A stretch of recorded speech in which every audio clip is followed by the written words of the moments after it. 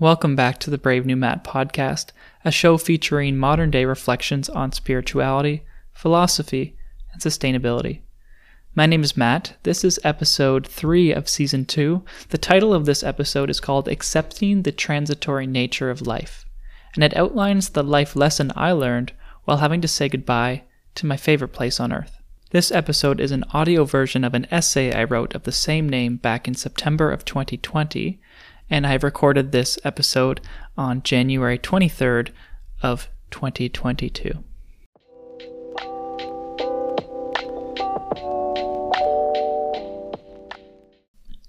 A few weeks ago, I had to say goodbye to my favorite place on earth, my family's cottage of 23 years. Saying goodbye to a property is nothing new for me, as my life has been in transit for as long as I can remember. Since early childhood, it seems like I have been experiencing one seemingly endless move. I have lived in a range of different houses, apartments, cottages, cabins, dorms. I have lived in many different cities, small towns, and suburbs. In the last year alone, I have lived in 5 different properties across 4 cities. It's a good thing I invest in a sturdy suitcase, as it never seems to catch a break. I do not share this with the intention to express grief or sadness. This transitory characteristic of my life has always been present. It is neither good nor bad. It simply just is. That is why saying goodbye to these many different places has never been difficult. Until now. Although I have said goodbye to many houses, this was the first time I've had to ever say goodbye to a home. My home. My family's cottage has been the most consistent location in my life. It is where I spent the vast majority of my upbringing, being a part of my life for 23 of 27 years. No other dwelling I have stepped foot in even compares to that duration. No other dwelling I have lived in I have ever wholeheartedly considered a home. My home is beautiful. From the glistening bay waters, the fostering trees, the lake-lapping, loving loons, to the mesmerizing stars in the night sky. I could write a whole post solely on the detail of how beautiful it was, but for today I'll spare the word count.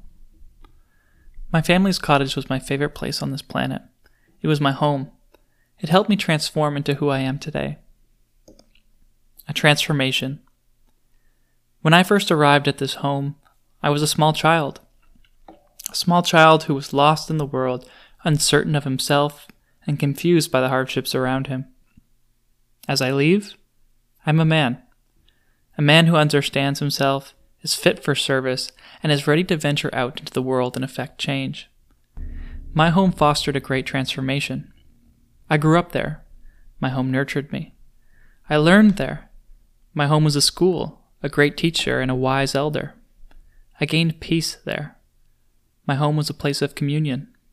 I was safe there. My home was a stronghold, a sanctuary. I developed and strengthened bonds there. My home was a place of gathering, a great hall, a fire circle, and an amphitheater. I fell in love with the first love of my life there. My home was a fairy tale, the Feywild, my own Garden of Eden. My home gave me so much.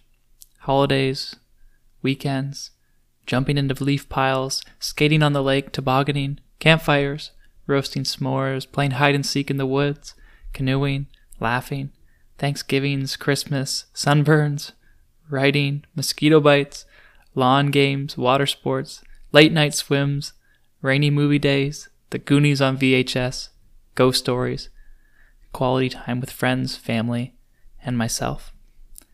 I am so thankful for all of these things. Though I must admit, this process of saying goodbye has me feeling down. I have grown such a strong bond with this place that its very existence is intertwined with my identity. Thus, having to say goodbye to it is like having to say goodbye to a part of myself, which is what is so difficult. Despite being on the next stage of my journey, currently living over 4,000 kilometers away from this home, and only having the rare opportunity to go there, there's a part of me that is hesitant to let it go. There's a selfish part of me, an ego-derived part, that wants this place to remain mine forever. Mine forever. Isn't that where so much of our own misery stems from in life? Those 2 words, mine and forever? 2 words that allude to 2 false ideas embraced by the human ego. ownership from the word mine, and permanence from the word forever. You see, neither of those ideas exist. We as humans have fabricated those ideas as a way to contend with one of the great uncomfortable truths of reality, that life is inherently transitory and nothing is ever permanently ours. In my opinion, the idea of permanence and ownership are silly when you think about them. Nothing is permanent, and we really own nothing at all. Everything is temporary, and everything is borrowed. With time, things are always changing, expanding and dissipating. Our meticulously built sand castles wash away with each passing wave. The trees decay into soil. The town becomes that of ghosts when the gold veins become empty. Our great passing heroes become regulated to books and then eventually myth. The stars explode into supernova to become the space dust. This is the thermodynamic principle of entropy applying itself, the gradual decline of order. And physics has a persistent way of not compromising. Therefore, we must accept this passing, this transitory quality of life, that all that is made will become unmade, that all that is ours will not be that way forever. No matter the possession, the device you may be listening to this audio recording from, the dwelling you reside, the seat in which you sit, and even the body you occupy. All of these things are temporary. They are a mere temporary manifested arrangement of molecules. These molecules will not belong to us forever, and with entropy, the structures they arrange themselves into will eventually become unmade. The lesson I have learned upon this reflection is that as much as I may wish for something, perhaps my home, to be mine forever, the fundamental properties of physics simply will not grant my wish. Therefore, for me to be happy, it is better to accept this transitory nature of the universe instead of resisting it. It is better to accept that the things that I consider my possessions are merely manifested objects that are here to serve me for only a time, that eventually they will serve some other. My home was no different. To serve another. My home served my life greatly, but only for a time. It was there for that small, 5-year-old child who needed it. However, that small child no longer exists. That small child has grown into a man who is strong, grounded, and guided, a man who no longer needs it. It's time for it to nurture another, to teach another, to provide peace and safety for another.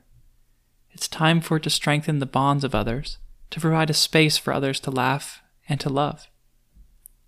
I have accepted that it's time to say goodbye. It is time to move on.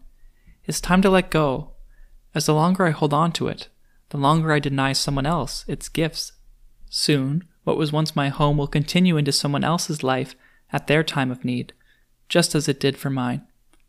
Soon, this arrangement of molecules that served me will serve another. And soon after that, what was once my home, and then eventually the home of some future other, will be claimed by entropy. In time, those molecules that made up my home will ultimately belong again to the worms and to the trees, and I have made peace with that. So today I say goodbye to my favorite place on earth. Today I accept the transitory nature of life. Today I surrender to entropy. Most importantly, today I say thank you to my home, the arrangement of molecules in a speck of time that gave me so much and made me who I am today. Stay brave. Matt.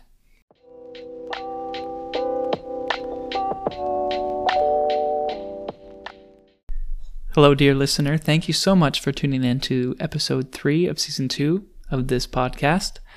This past episode was truly one that was dearly important to me, and I do hope that it resonates with you and that perhaps there's a lesson that we can both take away from this.